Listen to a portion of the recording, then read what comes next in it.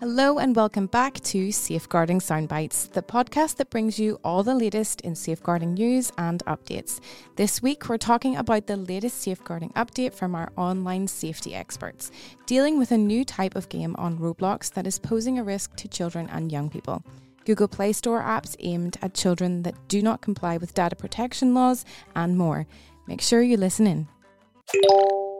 With the majority of users on popular online gaming platform Roblox being under 16, our online safety experts are always alert for any potential risks present on the platform. This week we released a safeguarding update about a collection of games trending within the platform. The Depression Room games depict themes of isolation, cutting and suicide, with some chat rooms where users engage in unmoderated discussions around hopelessness, depression, self-harm and suicide. With 75% of children not receiving the mental health assistance they need, it is worrying that vulnerable children may be turning to these kinds of online communities for support and advice. Several of these games on Roblox already have up to 5.6 million visits and are advertised as being appropriate for all ages.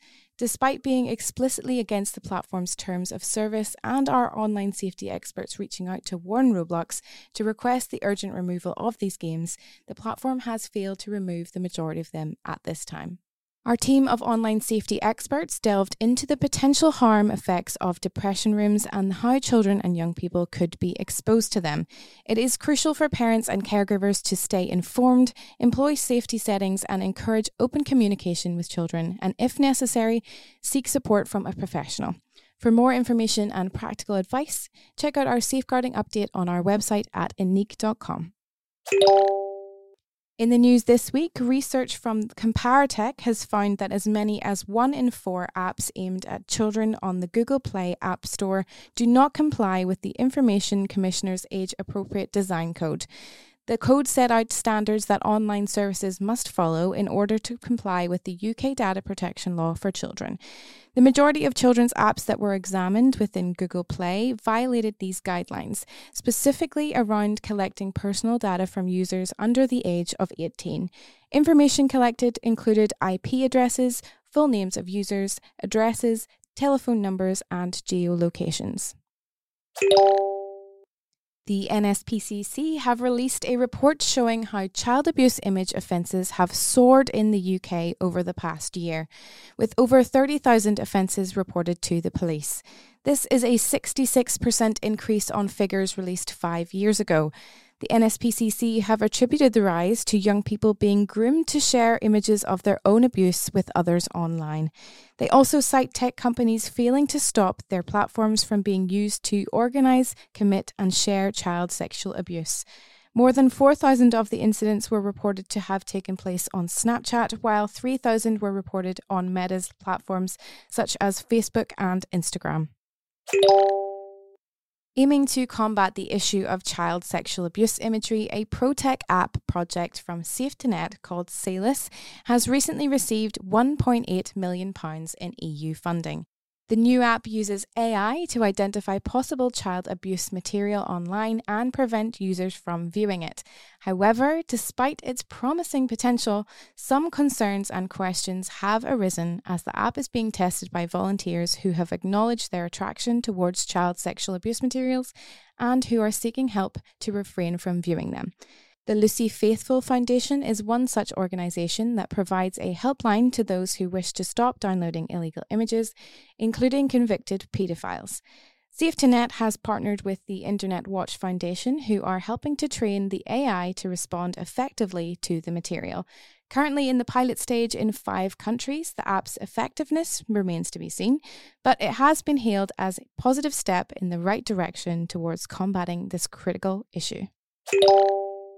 Experts have revealed that texting parents may help schools tackle the current truancy crisis in England. This has become a national concern as pupils are missing lessons more now than before the pandemic. The figures indicate that 15-year-olds across England have been the most persistently absent from school, with a third of the entire age group being unaccounted for in classroom settings. Children from disadvantaged backgrounds were also noted to be particularly prone to absence. Reasons for the absence largely vary, with some parents even believing that school is no longer a necessity for their children. It is hoped that personalised text messages to parents will help improve school attendance rates while also building deeper relationships between schools and parents. Figures from the Youth Justice Board for England and Wales have shown that sexual offences committed by children are on the rise in the Dyfed-Powys police force area.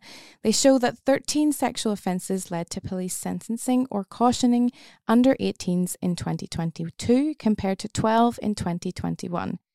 The Home Office has said it is determined to tackle sexual abuse across the board. They are rolling out a non-statutory guidance on how to teach children about sexual harassment, sexual violence, and violence against women and girls to help prevent children from committing further sexual offences. Next week is Cyber Scotland Week, which draws together events across Scotland that have been designed to make businesses, organisations, and individuals more cyber aware and cyber resilient. With events that focus on the 3 aims of Cyber Scotland Week, protection, innovation and skills and carers, there is something for everyone at every age and stage to get involved with. You can find event details on cyberscotlandweek.com or take a look at our resources at oursaferschools.com, which have been specifically curated for this event by our online safety experts. That is all from us this week. Join us next week to stay up to date with all of the latest in safeguarding and how to keep the children and young people in your care safer online. Remember to share this episode with family, friends and colleagues, and follow us on social media by searching Unique Safeguarding Group on Facebook, Instagram and Twitter. Thank you so much for tuning in to this episode, and until next time, stay safe.